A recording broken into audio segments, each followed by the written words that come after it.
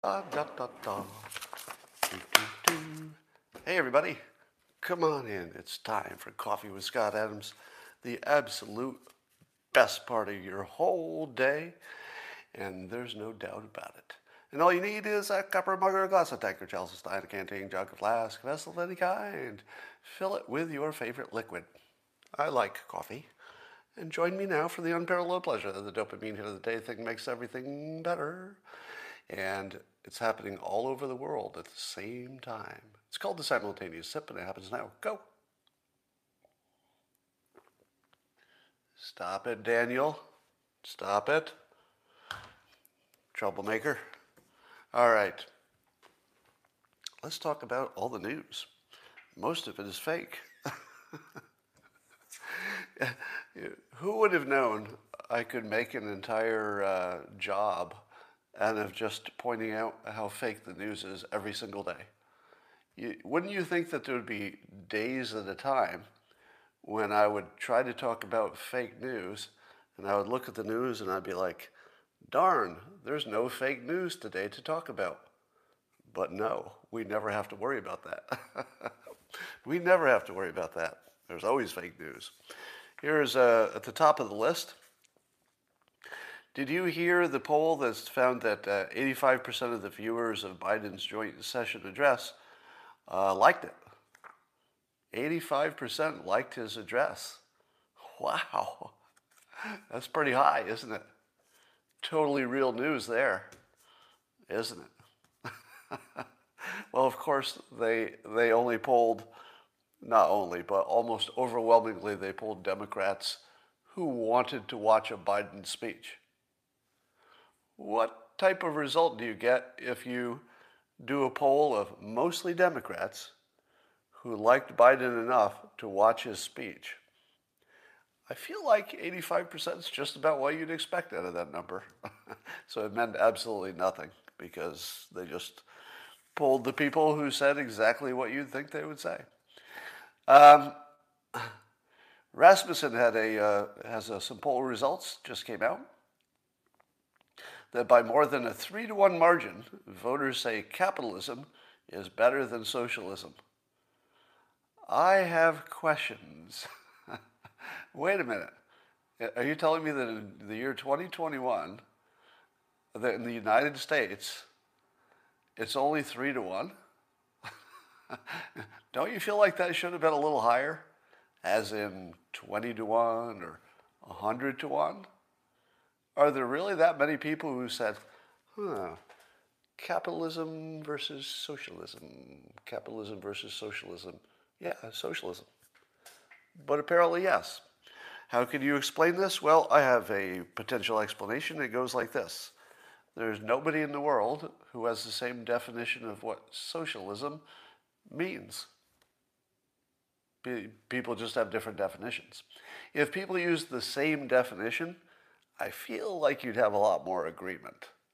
But as long as people think socialism is everything from lots of it to a little bit of it, then people just answer whatever political direction they think their answer ought to be. But if you ask me, is socialism better than capitalism? I would say, I don't know what you're talking about, because they're always paired. Is there any place in the world, any country, in which there is capitalism, but there's not also socialism? I can't think of one. Maybe I can. Saudi Arabia? Maybe?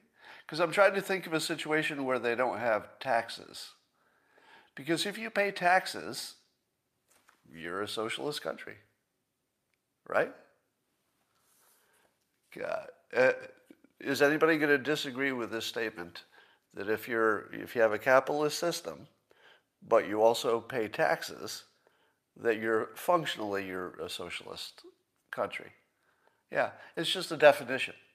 We don't like to think of it that way, but it's sort of a definition.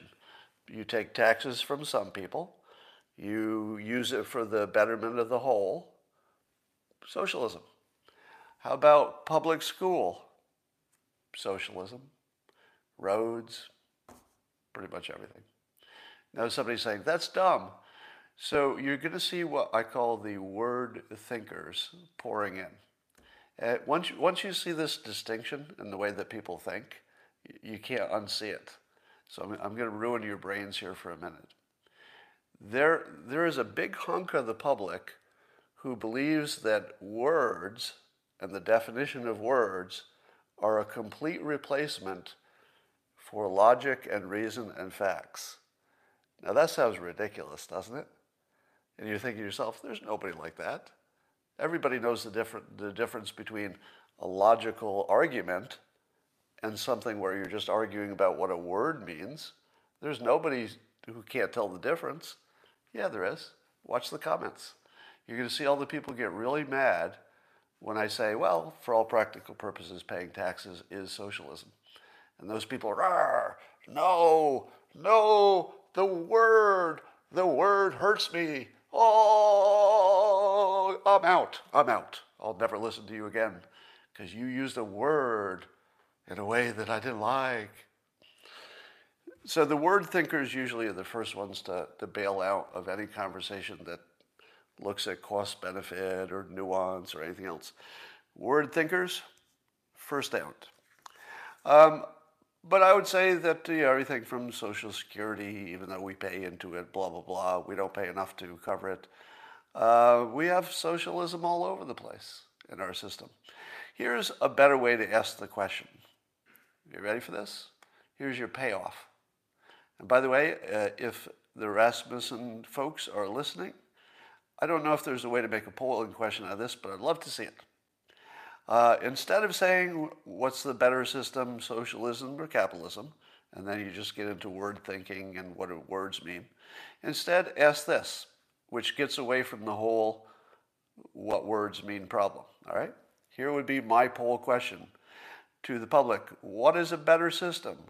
One that focuses on human motivation or one that focuses on equitable outcomes? That's the question. Because the socialism just means too many things to too many different people. But if you said, what's a better system? One that focuses on human motivation or one that tries to focus on an equitable outcome? How do you think people would answer that? Well, I asked that question in my highly unscientific Twitter poll. As you might imagine, 98% of the people said, you want a system that focuses on human motivation. Let me go further. Name a system that doesn't take into account human motivation and still works. I don't think you can.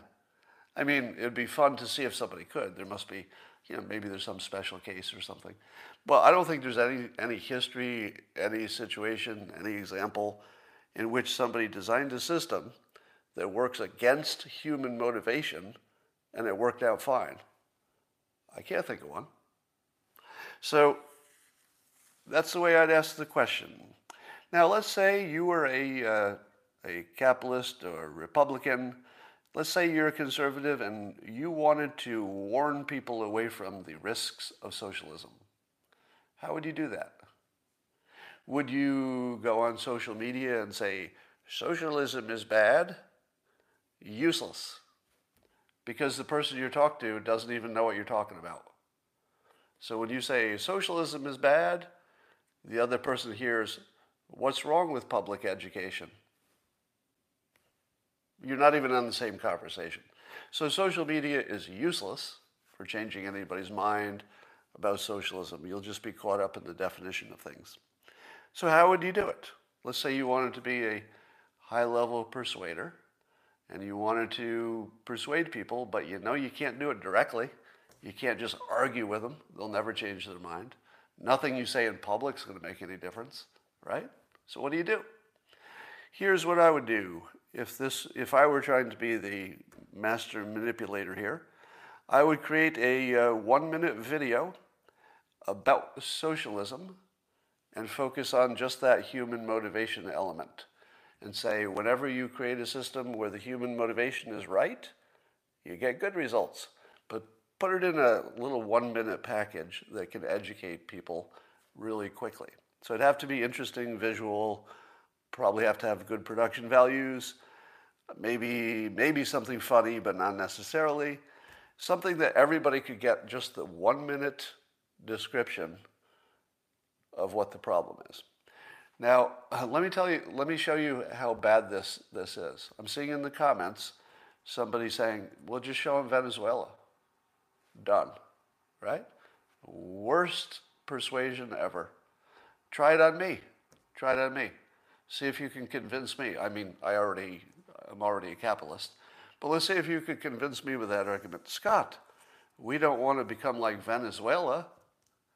To which I say, the problem with Venezuela was how they picked their politicians, meaning that they had a dictator. The problem with Venezuela was a dictator, and then everything else you say about Venezuela is just yak, yak, yak, because you're done. Venezuela had a dictator. Everything that comes after that, you don't even need to debate it. You're kind of done. Dictator equals bad shit. So anybody who says, we don't want to become like Venezuela, you should be talking about how we pick our leaders. We're not going to slide into their economic policies, like nationalizing companies and stuff. I don't see that coming. So that's a terrible argument because Venezuela is too different on the political element to compare them in any way on an economic argument. It's just apples and oranges. They voted for their dictator, somebody says. Sure they did. Allegedly. Maybe they did. It doesn't matter how they got there. They got there. So, 1 minute video showing that there's no such thing as a system that can survive without human motivation calculated in. That would be one thing. All right. CNN, I think it was CNN, in an opinion piece yesterday maybe, talked about how Joe Biden was different than Trump in terms of the lying and fact-checking. Now, apparently, even the left, CNN specifically, is in fact calling out Biden for a number of things he says which are not accurate. So I'll give them that, right? It would have been sort of hard for them to just never fact-check Biden. I don't think they could have gotten away with just not fact-checking him. And indeed, they found a bunch of things he said that were not correct. Now, given that the reason he ran for office, one of the biggest ones, was that Donald Trump was a big old liar, it's kind of weird that he's also getting fact-checked and lots of stuff he says is not true. But as CNN points out, he does seem to have one pattern which they would consider an improvement over Trump, which is that when he gets fact-checked, he typically backs off the fact, which would have been a lie, not a fact. Now, would you say that's true? First of all, have you observed that? Have you observed that he's made claims that didn't pass the fact-checking, but then fairly quickly, maybe not the same day or something, but fairly quickly modified off that claim? And I'm looking at your comments to see if you've noticed this. I would say I have, but only by reading the reporting. I haven't noticed it directly, but I've noticed that the reporting seems to say it. I've seen it in a few different places. All right, most of you are saying, no, no, no, hell no, hell no, no, no, no. All right, let me ask you this. When was the last time Biden used the Fine People hoax? Because remember, he used it every single time he talked in the campaign. Every time. How many times has he used it lately? None. All right? Can you think of a time that he used the Fine People hoax lately? It went from his main theme to doesn't exist anymore. Do you know why? Well, it got fact-checked. Yeah, it got fact-checked. Now, not by CNN, because they can't fact-check it because they're part of the lie. But it got fact-checked by enough places that it must have been embarrassing after some point. What about the Trump said drink bleach? You don't see Biden saying that. He may have said it at some point, but I don't think he says it anymore. So there might actually be something to this. I hear what you're saying, that you don't believe he's backing off his lies, but keep an eye on it. Just clear your history cache and just say, all right, starting now, let's see if he does back off anything that gets fact-checked. We'll see. But I think we did some good work making him back off of the Fine People hoax and the bleach hoax. And when I say we, I mean literally we, people who followed me and amplified, etc. All right, CBS News reports about a new paper by David Hope of the London School of Economics and Julian Limburg of King's College London, and they said the following. They examined 18 developed countries from Australia to the United States. They looked at a 50-year period from 1965 to 2015, and they were trying to figure out if tax cuts were good or bad, right? Did you come out ahead because you cut taxes, especially on the rich? And they looked at the Reagan tax cuts, et cetera, and the other countries as well. And here's what they found. They found that the per capita gross domestic product and unemployment rates were nearly identical after 5 years in countries that slashed taxes on the rich and those that didn't. So what do you make of that? This says that the GDP was no better whether you cut taxes on the rich or not. And also unemployment was no better. So here's how this was reported.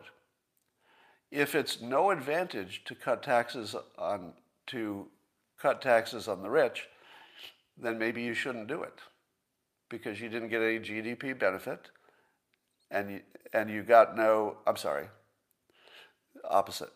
I'm speaking upside down right now. So the study would suggest, and I'll use the word suggest, that cutting taxes on the rich does nothing good because it doesn't help your GDP, doesn't help employment. Is there something wrong with this? Do you see it? Do you see something wrong with this? Here's another way to say the same thing, and I'm not going to change any facts. I'll just use the facts as they report them.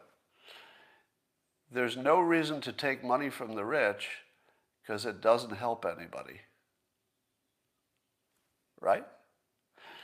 According to their study, if you take money from the rich in terms of cutting their taxes, increasing their taxes, if you increase the taxes on the rich will have less money, but the GDP will not be improved, nor will employment. I believe that their study shows the opposite of what they wanted to show, that there was no benefit of taking money from people who had earned it legally, under the rules of capitalism, for whatever reason. Some people get lucky, some people inherit, but it showed there was no benefit for taking their money. And in a free country, allegedly, why are you taking money from the rich if it doesn't make any difference? Now it does, I would say that this does, if the data is accurate, you always wonder about that. But if the analysis is good and the data is accurate, it does argue against, trickle-down economics working. Meaning it doesn't say that the GDP went up if you cut your taxes. But it did let people keep more of the money they earned and didn't make any difference. That's better. It's better to let people keep their money. Now, let's see. And it says the incomes of the rich grew much faster where the rates were lower. So the rich got richer. But here's the other thing that this analysis, I'm pretty sure, left out, which is the differences in tax shelters and write-offs and all that. When taxes were highest in the United States, were rich people paying the most? Or were they using the most tax shelters and really not paying much at all? I don't know if you can look at tax rates and say you've got some kind of apples to apples. Because if the tax rates are this, but all the rules of how you hide stuff and avoid taxes are completely different from one to the other, that's an apple and an orange. You can't compare them. So I don't think there's anything useful in this economic analysis, except that it didn't find any big difference when you steal the money from the people who earned it. So why do it? The other thing I think I worry about is that cause and effect might be backwards. Because when are the situations in which you can raise taxes on the rich? When is the time you can raise taxes on anyone? When the economy's good, right? So is it the tax change that causes the economy, or is it that the economy is good and this is a good time to pay down some debt? So you raise some taxes, hey, economy is looking good, sort of the Bill Clinton situation. Clinton could raise taxes because the economy was good. The economy caused the tax change. It wasn't the tax change that caused the economy. So I don't think this economic analysis has any value whatsoever, just none. But it's in the news. People are going to make all kinds of assumptions about it. Let's do some alternate headlines. I'll tell you how the news was reported, and then I'll tell you another way you could have reported the news with the same facts. So I won't be adding or subtracting facts. I'll just be describing it differently, and you're the judge if the original headline or my headline is more accurate. All right, here's something from the Hollywood Reporter. This is in a tweet, but the tweet described the situation this way.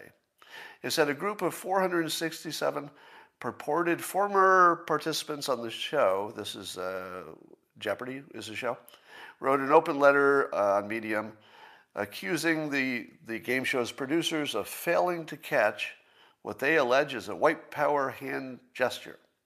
Now, I'm not going to do an impression of it, because then somebody takes a screenshot, blah, blah. But suffice to say that his thumb and forefinger were together, and his three remaining fingers on one hand were exposed. All right, so that's what he was doing. So he was definitely making an intentional gesture. So nobody is questioning that. It's just, what was the gesture? His claim, because he was horrified, so the person who made the claim, no, he wasn't making the okay sign. That's the automatic thing you think. But he wasn't doing it because you didn't see the O.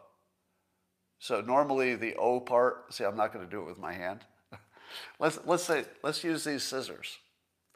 Let's say this part of the scissor was where your thumb and your index finger would cause a little O, like the OK. That wasn't there because his hand was like this. All right, so the audience and who he was presenting it to couldn't see the OK part of the OK. All you could see is that three of his fingers were below it. All right. Now he says it was the third time he won, and each of the other times he won, he did a gesture.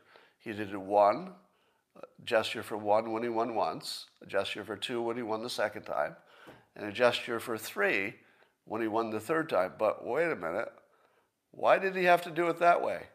How do people typically say three like that, right? This is the way you say three, but he didn't do that. So why did he do that weird other thing where these two fingers are together, but the other three are giving the number? Have you ever seen that before? In baseball. In baseball, they do that. So if you're a baseball catcher and you're indicating a call to the pitcher, you do that signal. It's one of the ways you indicate three, but baseball players tend to do it. Now, that doesn't mean that's why he did it. I have no idea what's in his mind. But as far as I know, there's nothing on social media, nothing his friends are saying, nothing he said that would even come close to making him a white supremacist, which is the accusation. Right? Nothing in his background, any suggestion that there's anything like that. Right? So pretty unlikely it was true. So that's the headline, that all these people are accusing him of making an alleged white power hand gesture. Let's see the alternate summary. Could have been the same tweet. In other words, it could have been the same facts. Here's how I would have written it. Man holds up three fingers to indicate three victories in a row. Mass hysteria ensues. Is that an inaccurate statement of what happened? He held up three fingers and people lost their shit.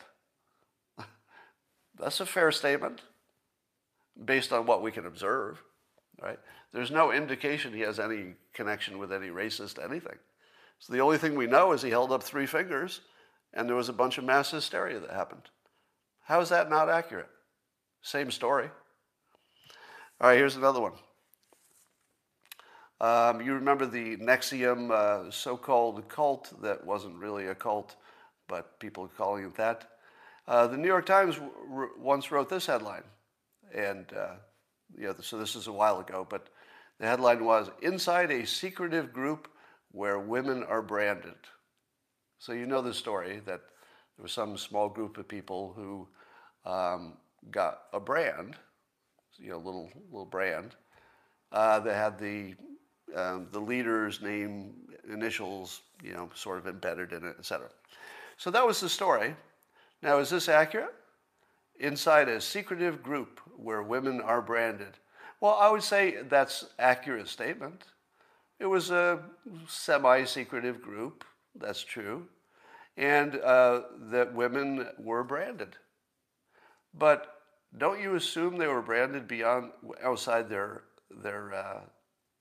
willingness to do it? Doesn't it sound like they were victims? That's what it sounds like, right? Here's another alternate headline. And I believe this is all true. So it's just another way to look at it. It's all true.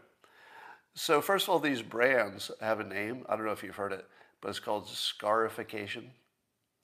Have you heard of it? So giving yourself a little brand or scars with a cauterizing pen. So there's actually tools to do this. It's a thing. So it's a growing trend where you'll get like a little bit of scar instead of a tattoo, right? Now, how many of you knew that? How many of you were aware that this thing called scarification already existed? It's a growing trend with professionals who use professional equipment.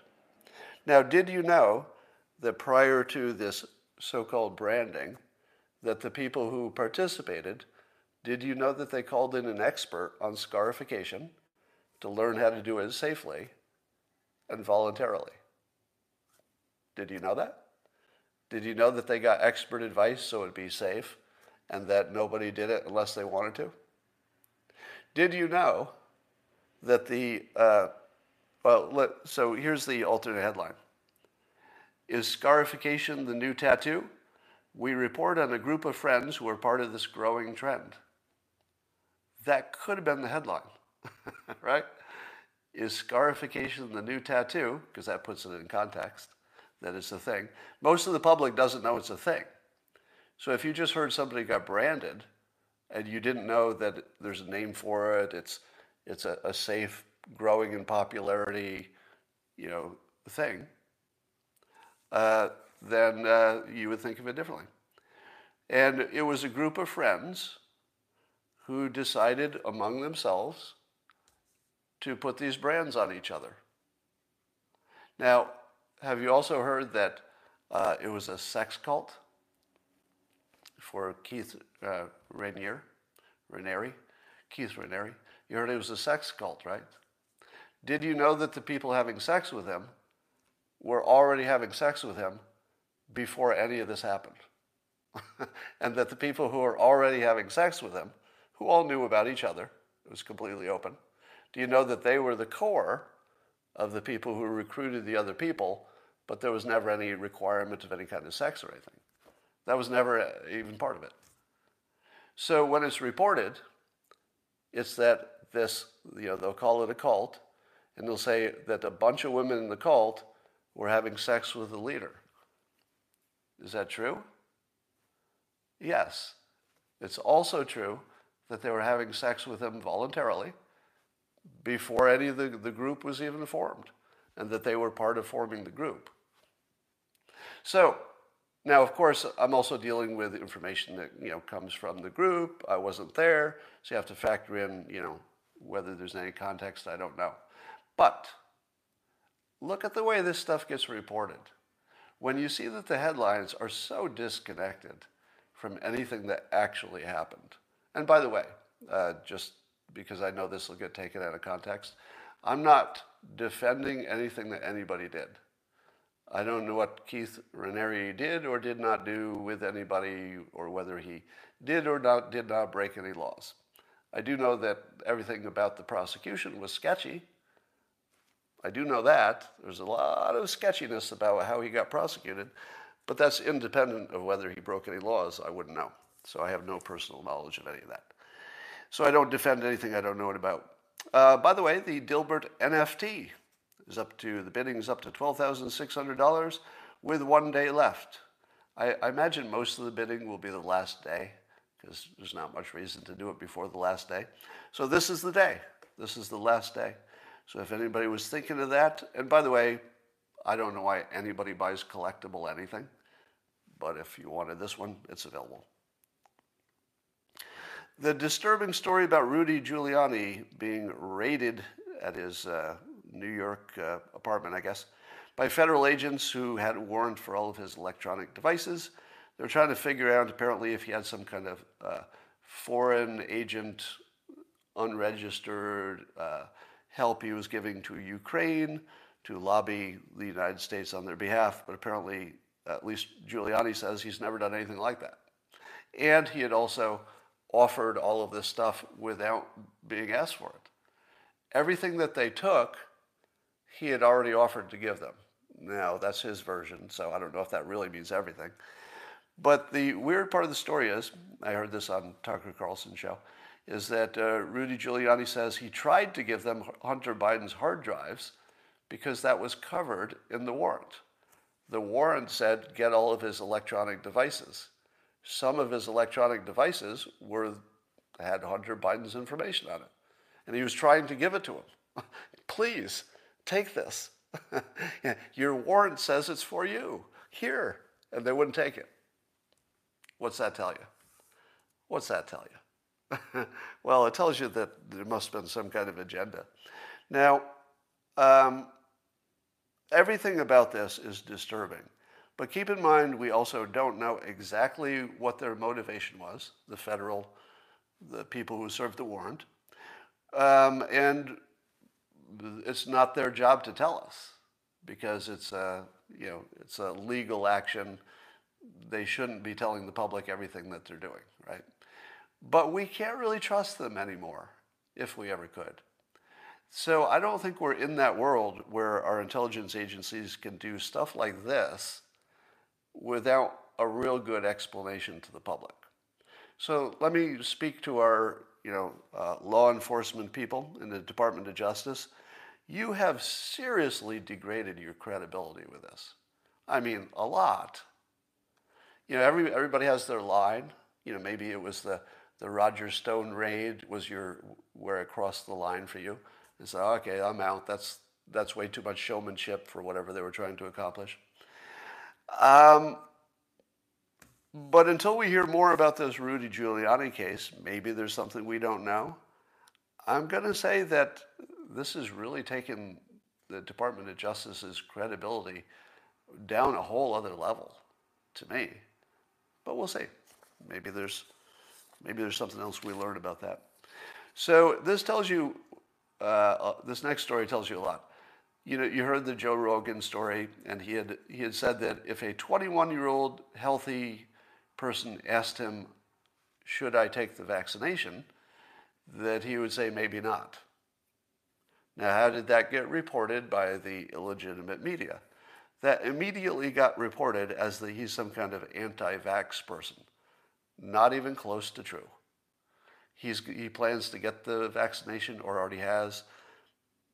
He's happy his parents got it. He has no objection to it.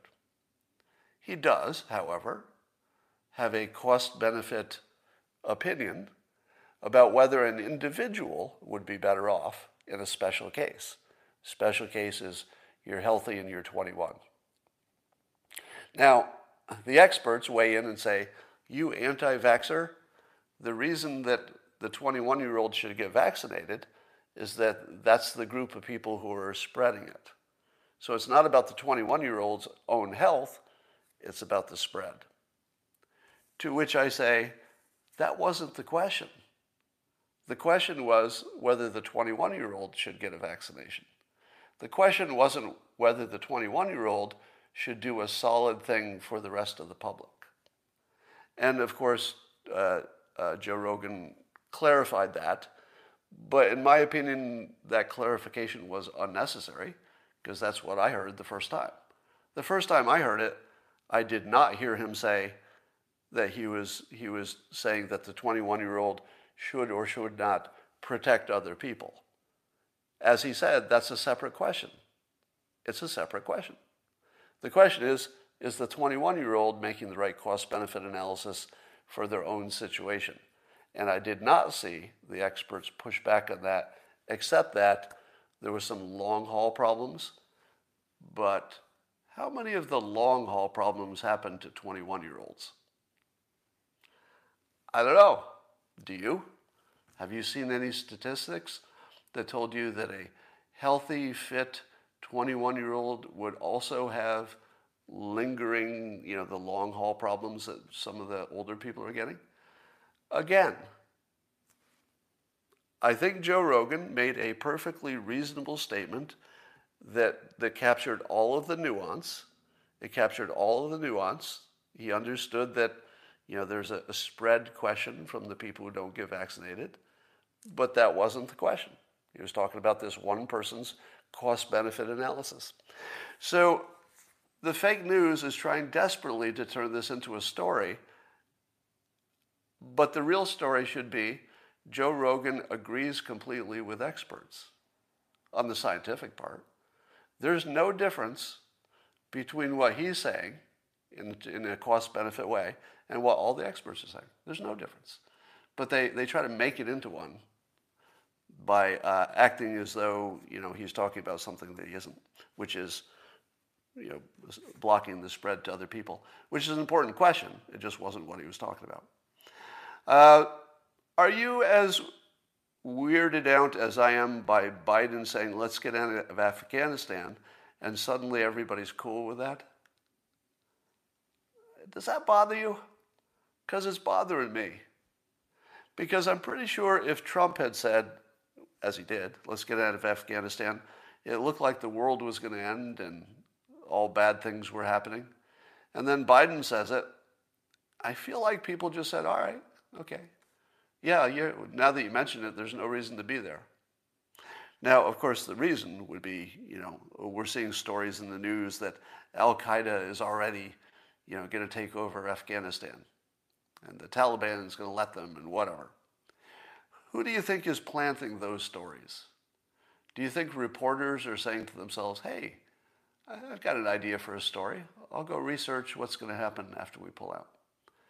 Maybe. But that's not exactly how the world works. It is slightly more likely that whoever is planting these stories about Al-Qaeda taking over Afghanistan is somebody roughly associated with the military-industrial complex. Probably, right? Or somebody who has an interest in staying there or furthering warfare. So, but Biden gets a pass. He just says we're getting out because there's no reason to be there, and there's no metric we can measure to even know if anything's working. We don't have anything to measure over there to say it was good or bad, better or worse. Apparently it's hard to tell. So if you can't measure your progress, get the hell out. Here's a good general statement of truth. It's like a management, it's just a given. Anybody who studies management, if you can't measure that the things you're doing are affecting the things you want to change, if you don't have any measurement, get the hell out of there. You don't want to be anywhere where you can't measure that you did something that makes a difference. If your actions appear random, get out. You don't need to be there. You only want to be where you know your actions have some kind of a, likely predictable outcome. And there's nothing like that in Afghanistan. There's just no way to predict that anything we do makes any difference in the long run. So get out. And I think in a way that's what Biden, I'm paraphrasing, but I think he's basically saying that we can't see any reason, so get the hell out of there. I'll give Biden credit for that. And of course, Trump as well. He started that. So Trump more than Biden, I think, in this case. All right, I owe you this private information. One of the pitfalls of being a public person, such as myself, is that every now and then there's a private thing that happens in your life that any reasoned appeal to the greater good requires me to tell you this, which is I am going to get vaccinated Monday. So I have decided, finally I can get it close enough that I don't have to wait 5 hours. So only recently it became available somewhat easily. So I'm going to get vaccinated on Monday, and I owe you my reasons, because it's a topic we talk about all the time, right? I'm watching the comments. You haven't heard my reasons yet, have you? Don't you think you should hear my reasons before you have such strong opinions? How do you know you disagree with me until you've heard why? I'm watching all the people go by. Am I scared? All right, let me give you my reasons. It goes like this. Number one, I'm in a category with some comorbidities, right? So I've got a little high blood pressure, and it's under control, but a little bit high. And I've got asthma, which I've had for many years. So in my case, I've got a little extra risk. Number two, at this point, it's obvious the vaccinations work. There's nobody who disagrees with that, right? I don't think there's any question at this point. No reasonable person could say that they don't decrease the number of deaths. Are you right? Does anybody disagree with that so far? That the vaccinations do at least what they said they would do, decrease the number of deaths. Okay, so that's the first thing. Now, I didn't know that for sure 2 months ago. 2 months ago, if you said, are you sure these vaccinations even work? I would have said, well, I'd like to wait a little bit longer just to be sure. Now, we're not talking about the risks yet. So far, we're only talking about whether they help against the coronavirus. I think at this point, it's unambiguously true. There's no expert anywhere in the world who says they don't work, as far as I know. Next, let's talk about my personal risk versus social risk. All right. If I were looking at only for my personal risk, maybe I'd make a different decision. I don't know. But I don't like the long haul risks, and most people just ignore that when they talk about the risk of dying from COVID. I'm not as worried about dying because the risks are so small. I'm definitely worried about a long haul problem. And I think I'm in the age group where that's worth worrying about. I wouldn't worry about it at 21, but I do worry about it at this age. All right. So I've got a little bit of personal risk here of the COVID that's bigger than most people. And I judge without having perfect information, because we're all making decisions with imperfect information, right? There's a little bit of guessing going on. My feeling, and that's about as far as I can go with it, is my hunch, my feeling, my common sense, if any of those are real things, is that my risk would be similar and maybe a little bit better, lower risk if I get the shot. All right. Now, I'm unlikely to get blood clots because I'm male, so there's that. But then the second part is the social part. As a patriot, as a member of the American family, a member of the world, let's say, as a citizen of the world, I'm sort of in that category where if I get sick with COVID, there's a little more chance I'm going to give it to somebody.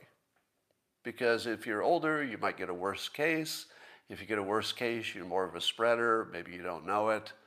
So as a patriotic, I'm not going to say duty, I'll say a patriotic preference, and as well as for the world, which is not patriotism per se, I think that there are people who are in the category where they should take a risk for the other people. And I'm in that group. Meaning I've had a good run. I've had a good run. If I die, it's going to happen sometime. If it happens now, I've had a good run. Honestly, I really think that. And everything I do now is just bonus. If I get another good year out of my life, hey, that's great. So if I were just doing it for myself, I probably would, because I think I have a little bit better risk reward getting the shot than not. And for the benefit of the public, there's no doubt that people like me, especially public figures, so if a public figure gets the shot and I'm in the older person category, it probably reduces the risk for the rest of the public, is good for the economy. Somebody says, aren't you a recluse? Well, I'm largely a recluse, but other people are not, meaning that people come in and out of my environment, even if I'm relatively a recluse. Take a selfie and post it. I don't think I'll be doing that. Yeah, and there's the other thing. If you would like to put your money where your mouth is, for those of you who think I'm taking on the risk of death, I guess everything's a risk of death. Probably I have higher risk of... here's a good question for you. Let me see if let me see if you can calculate these risks without knowing the data. Do you think my risks of dying are greater from the vaccination or from the drive to the vaccination site? Which is the higher risk of dying? This is a legitimate question. No hyperbole. I actually don't know. I feel as if, and I don't know if it could be calculated exactly, I feel as if the drive to the vaccination is more dangerous than the vaccination. That's the point we're at, right? Because I think maybe you could calculate that if you said, all right, let's say my vaccination is 5 miles away. You could figure out your risk of dying per mile. You could compare that to the risk of dying per millions of vaccinations. Somebody should actually do that. By the way, that's actually a really good calculation. If you want to convince people to get a vaccination, do that calculation. Do the calculation. I want to know the actual risk of driving 5 miles compared to the risk of somebody my age and demographic of getting the shot. Now, of course, if you're saying you can't really know, I get that. But it feels like it's similar. It feels like it's in the same neighborhood. All right. The other reasons I'm doing it is that we're seeing a number of businesses are going to require it. Here's my prediction. If we look at what the experts are saying, they're saying that even vaccinated people need to wear masks. And it looks like that would be the case through maybe the end of the year. If you're only listening to the experts, it would feel like that, right? That even when we're fully vaccinated or as close as we can get, you're still going to have to wear a mask all year. Here's my prediction. No way. There's just no way. The public will take some pushing. You can push the public quite a bit, but you got to have a reason. As soon as the reason goes away, the public is going to turn on you like a motherfucker. And we're getting closer and closer to that point, aren't we? Like you're hearing plenty of people complaining and saying, why do I have to wear a mask if I got the vaccination? But wait till 80% of the country is vaccinated and has to keep wearing a mask. Once you get about 80% vaccinated, good luck telling the 80% they got to wear a mask. I don't think it's going to work.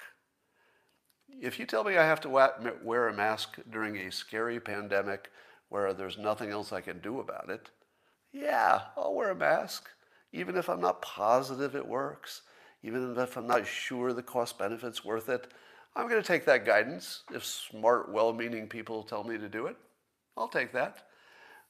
But you get me vaccinated, and you tell me that my risks are nil, my risk of spreading it are nil, and I still got to wear a mask, I don't think that's going to fly. So whatever you think about the official people telling you you're going to need a mask until the end of the year, I don't see it. I think it's somewhere around midsummer. By midsummer, my guess, the mask thing is just going to have to go away. Imagine, if you will, two restaurants. One is right next to the other. One says, if you're vaccinated, come on in. No masks. The other one is being a little cautious, and they say, well, the experts still say masks are good, so maybe you should do it. Which one do you go to? It's going to be easy. So I wouldn't worry about masks in the long run. So I don't know what the hell is happening in India. There's certainly something we don't exactly understand, but we have terrifying numbers that up to 30,000 people per day could be the death rate pretty soon, based on what they believe is the infection rate. 30,000 per day. So if you're saying to yourself, gosh, I'm glad we helped out India a little bit, that's not enough. That's not enough. If you want India, you being the United States, let's say, if the United States wants India to be its ally for the next 100 years, we need to step up to this, right? Because allies don't let allies lose 30,000 people a day, if there's anything you can do about it.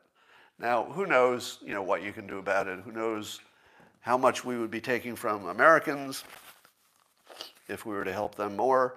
But I got to say that 30,000 people dying in India, you pretty much have to treat that like it's happening in your backyard, if they're an ally, right? And even if they're not, right? A human, just being human means you should care about it. But when you're talking about your most important strategic ally, vis-a-vis, China, your most important ally for the next 100 years, we should just drop everything, not do anything that would hurt our domestic effort. But man, we should do everything we can to help on this for our strategic benefit and for humanity, really. Here's a Matt Gaetz update. It's a good thing we have Matt Gaetz, because otherwise there wouldn't be any good news, like interesting news, not good news. So here's the latest on that. So apparently the fellow Greenberg, who's part of this story and was pals with Matt Gaetz. So there's a story that there's some documents that have come up in which Greenberg had been talking about some things and mentioned that there was a 17-year-old girl, according to Greenberg. So we only have one person saying it. We still don't know that there's a real girl, or she would be a woman by now. So we don't know that there's a real person, but we know one person's talked about this real person, if it's real, and said that that Greenberg had just learned that she was not really 19, had been lying about her age, and she was 17. Now here's the question.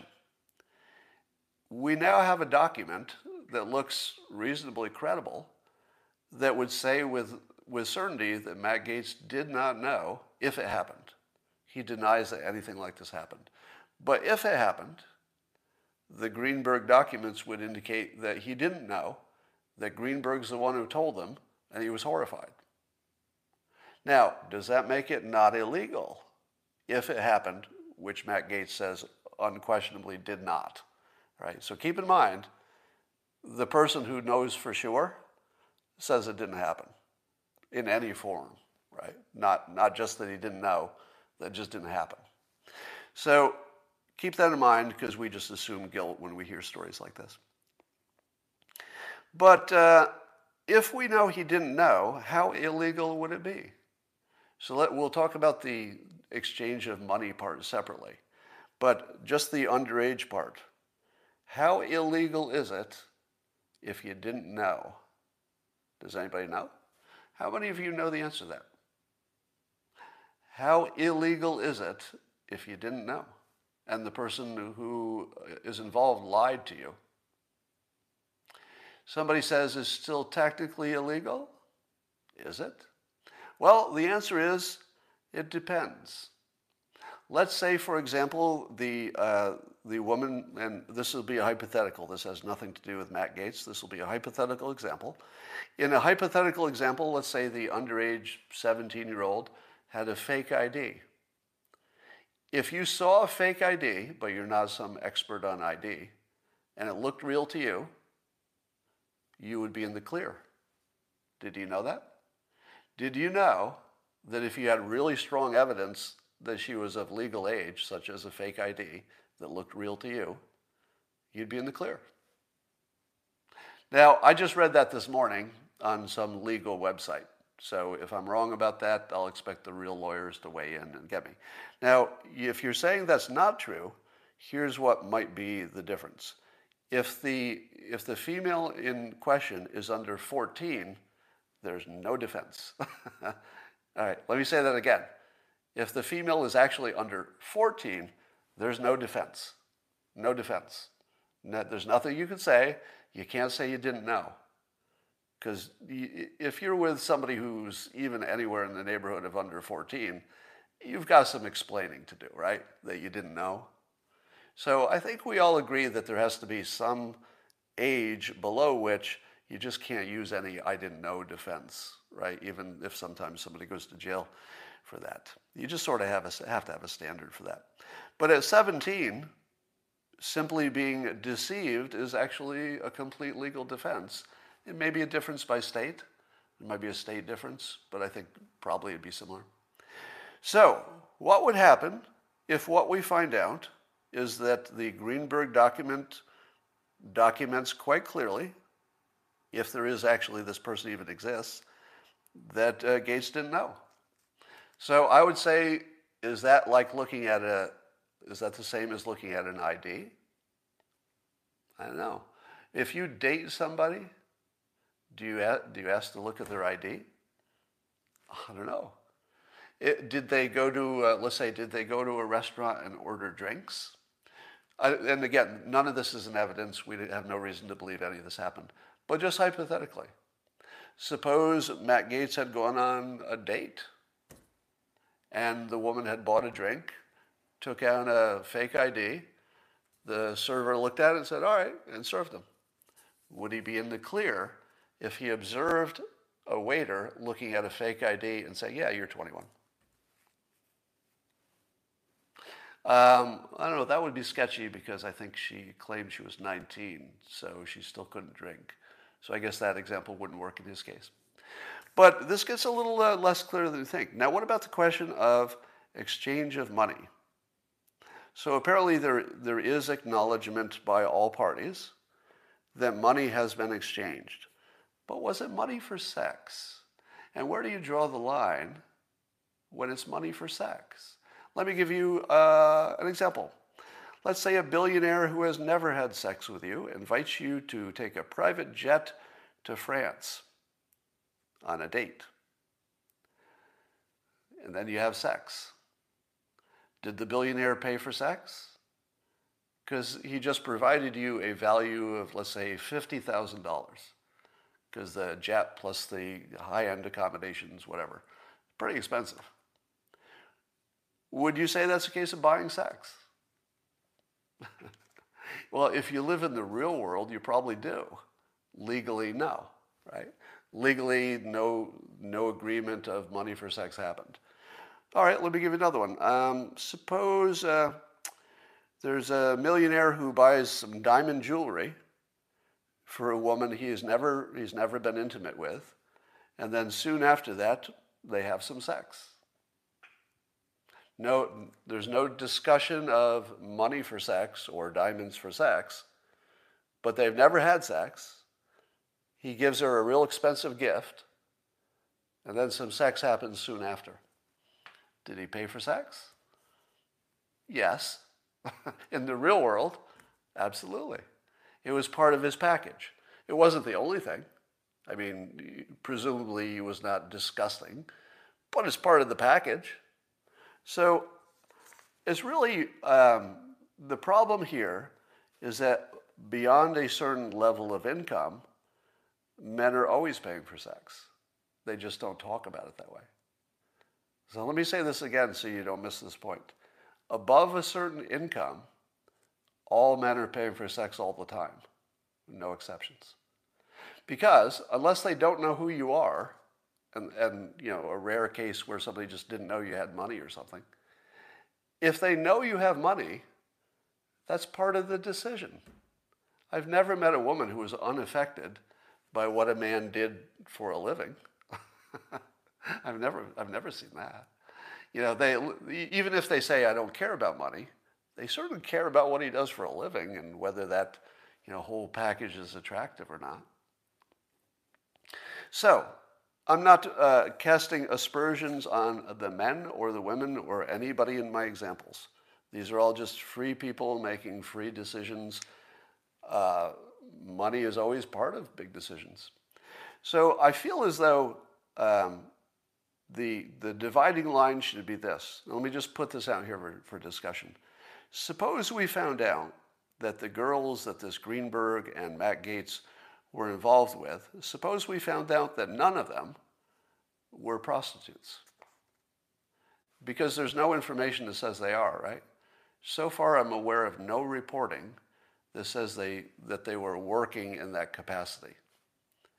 Do you think that you could convict somebody for paying for sex if the person who accepted the money for hotels and tuition or whatever things were going on, if they accepted these gifts, but they did not work as a prostitute in any other form that you can identify? Is that paying for sex? Because it's really murky, isn't it? Who knows? I would say that if money is involved and it's a rich person, you're always paying for sex and there's no way to avoid it. It's just you don't always talk about it that way. New York Times has a story about this Arizona audit. And I just love the fake news way they talk about it. Here's an actual quote from a story in the New York Times. It's almost unbelievable that this is even written down. And it says, quote, almost half a year after the election Donald Trump lost, the audit the Arizona Republicans promised has become a partisan snipe hunt. What? Do you know what a snipe hunt is? How many of you know what that is? First of all, I'll tell you while I wait for your comments.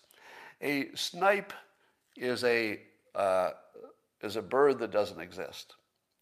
And a snipe hunt is a reference to a famous historical prank in which you get somebody who's new or young or dumb, and you convince them that there's this thing called a snipe, a certain kind of bird, and that you're going to go hunting for them, and then hilarity ensues, right?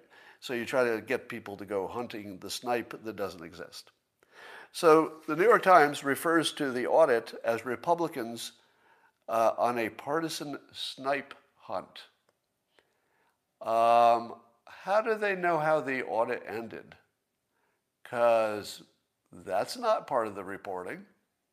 Now, if the reporting came at the end of the audit and the whole audit had found nothing improper, then calling it a snipe hunt after the audit, when you didn't find anything, perfectly appropriate.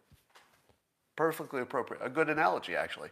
Somebody looking for something that they believe exists but is just imaginary. That's a snipe hunt. But if you say it before the audit has any results, that's not news. That's just propaganda. How in the world do they know it's a snipe hunt? They don't know how it ended. Now, they also make reference, and this is the other part of the fake news, they say the other audits that have nothing to do with this one, other audits showed nothing. Well, those were different audits. They were limited in scope. They weren't really anything like this one. But the New York Times would like you to believe that because completely different situations had an outcome that we know, that this completely other different situation is now predictable, and it too will be a snipe hunt. Nothing like that is in evidence. Now, it might be true that it's a snipe hunt when we're done. What would be your bets? Let me test your predictive abilities. All right, in the comments, I want you to commit After the Arizona audit, and we assume that whatever they find would have to be verified by somebody else because nobody trusts the auditors. But whatever they find is something they could just show you, and then other people can look at it and say it's either true or not. But do you think the Arizona audit will find enough impropriety to reverse any outcome, or at least the outcome of the state? How many of you think the audit will reverse the outcome? In the comments, I'll just read them. Find nothing, yes, no, absolutely not. Some but not enough. Yes, no, yes, don't know, 60% chance. Well, the smartest person here gives percentages. By the way, if you said yes or no, you're not as smart as the person who said 60%. And I don't know if 60% is a good estimate, but if you fell into the binary, it's a yes or a no, you should have gone with the statistics. All right, but in terms of prediction, it does have to be yes or no. So I'm looking at your predictions, and they're actually kind of mixed. Yeah, and now I'm seeing people saying slightly more than 0.5% chance that is wrong. You know, I'll tell you what. If I had to bet, I don't know. This was a tough one. Statistically speaking, this is something Matt Braynard said.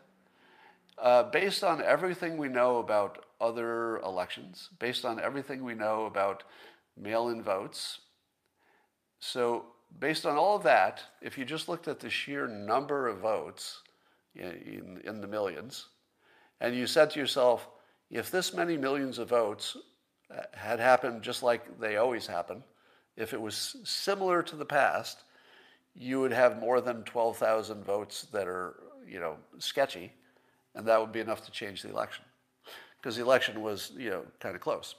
So, is Matt Braynard right that you wouldn't have to know much about anything to know that if there are this many votes, there are always, it has nothing to do with Arizona, has nothing to do with Democrats or Republicans, has only to do with a type of system that has a certain kind of frailty to it, which is it's imperfect.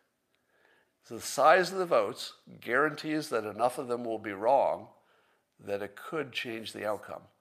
But it could be wrong in the other direction, right? We could end up at the end of the audit, one of the two possibilities is that Biden won by more votes than we thought. There's nothing that would make that impossible, right? So just because there's close to 100% chance that there are enough sketchy votes to change the election, that doesn't mean that they're all in the same direction. It does mean that there might be problems, right? So I'm going to take your 60% estimate based on the Matt Braynard estimate that there are so many votes, you will have a question about whether the election was affected. I'm going to go with the 65%. I'd say there's a 65% chance that it doesn't matter if it's Arizona or any place else, there'll be at least enough sketchy votes that there'll be an issue, at least a question about the result. So that's my final answer. 65% chance that we will have some question about the accuracy of the outcome when we're done. So that is what is exciting today. Now here's a question for you. Will I be demonetized for what I just said? What do you think? Now it would be grounds for demonetization if I were to say that I believe the election is fraudulent. But I didn't say that, right? All right, everybody's clear. I am not alleging fraud in the election. I made a statement about accuracy of elections in general and a statement about how large the number of votes is. That's all I've done. That's all I've done. So I don't think anybody has much pushback on those two things. So I'm hoping I can stay on YouTube for saying that. Somebody says that I insinuated fraud. Did I? Did you hear me insinuate fraud in this broadcast? Because I feel like maybe that was in your head. I definitely insinuated inaccuracy. Right?